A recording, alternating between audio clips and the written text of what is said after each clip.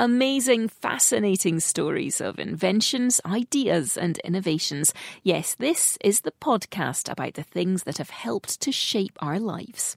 Podcasts from the BBC World Service are supported by advertising. After 50 of my choices, the final episode of the series has been down to you.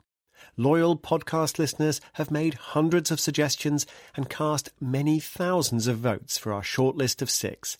Thank you so much. We've been overwhelmed by the ideas and the interest that you've shown.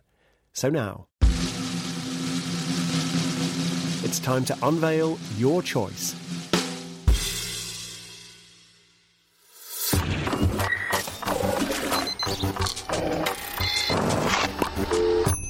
The 51st Thing That Made the Modern Economy, with Tim Harford.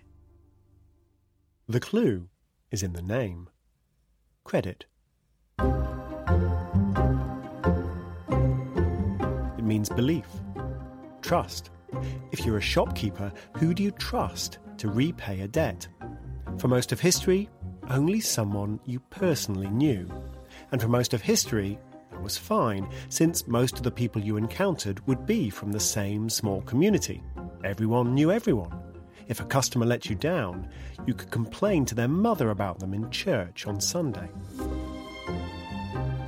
But as cities boomed, things became more awkward.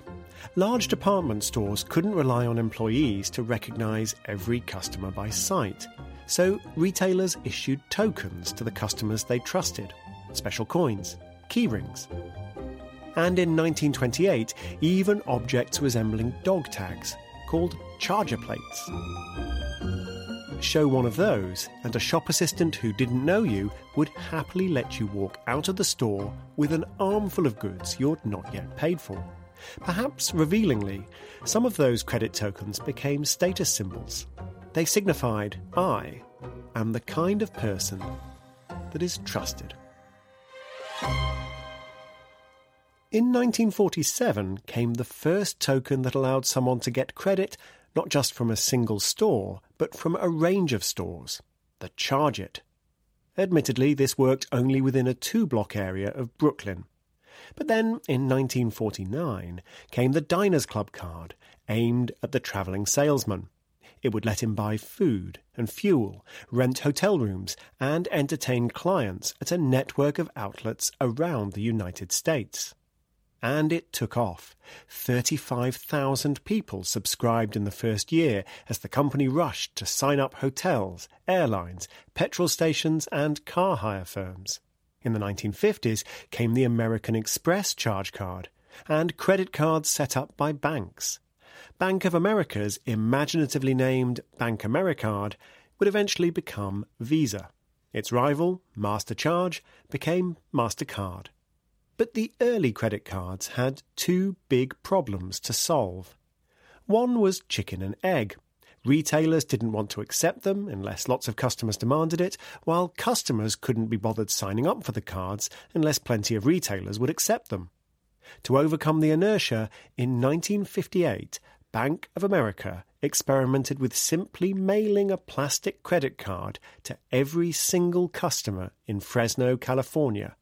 60,000 of them.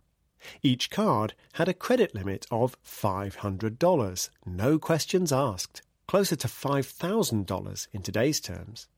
This audacious move became known as the Fresno Drop. The bank took losses, of course, from delinquent loans and outright fraud by criminals who simply stole the cards out of people's mailboxes. But the Fresno Drop was quickly emulated. The banks swallowed the losses, and by the end of 1960, Bank of America alone had 1 million credit cards in circulation. The other problem was inconvenience. Pull out a credit card and the shop assistant would have to phone up your bank and chat to a teller to get the transaction approved. But new technologies helped to make the process of spending ever more painless. Chief among them was the magnetic strip, originally developed in the early 1960s for use on CIA identity cards. Thanks to the strip, you could now swipe a Visa card in a shop. The shop would send a message to its bank, which would send a message to the Visa network computers. The Visa computers would send a message to your bank. If your bank was happy to trust you to repay, nobody else had to worry. The digital thumbs up passed all the way back through these computers to the shop, which would issue a receipt and let you walk out of the door with your stuff. The whole process took just a few seconds. So the credit card spread everywhere, and anyone could tap into a network of trust that was once the preserve of upstanding members of a tight-knit community. It was a huge cultural shift. There was no need to genuflect to a bank manager as you begged for a loan and explained what you wanted it for. You could spend on anything and roll the debt over again and again until you were ready to pay at your own convenience, as long as you didn't mind paying interest rates that could easily be 20 or 30%.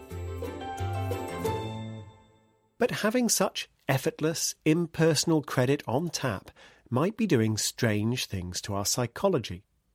A few years ago, two researchers from MIT, Dražen Prelec and Duncan Simister, ran an experiment to test whether credit cards made us more relaxed about spending money.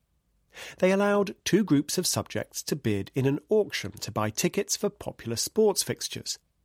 These tickets were valuable, but exactly how valuable wasn't clear.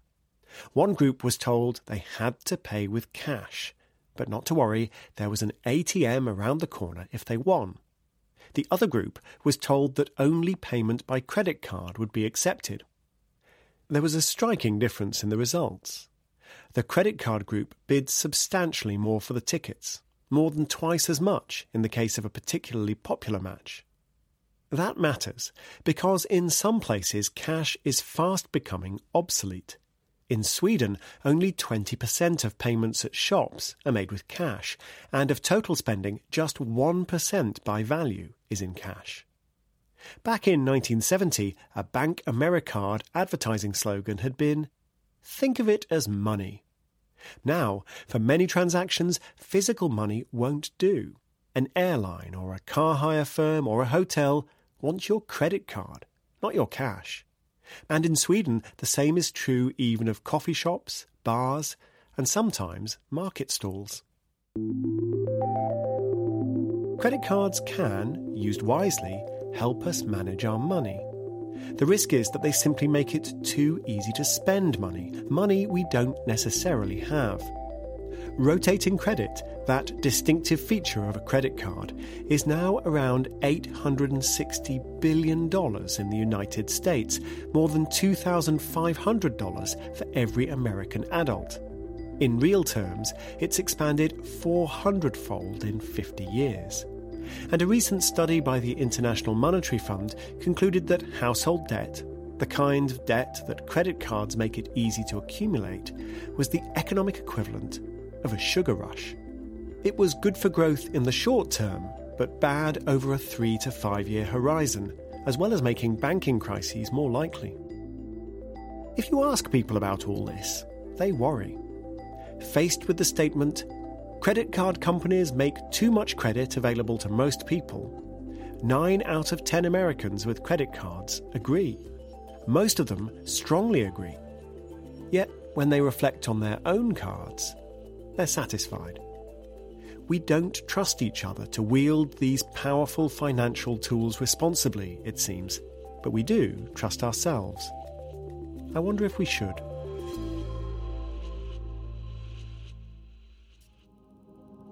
A key reference for this program was The Credit Card Industry, A History by Louis Mandel.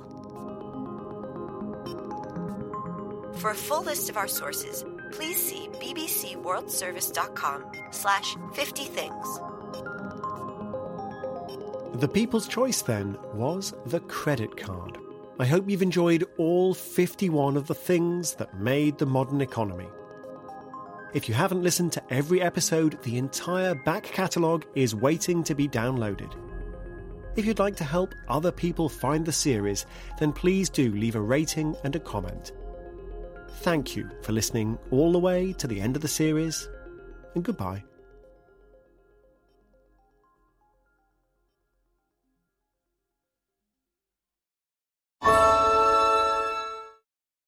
I have a secret.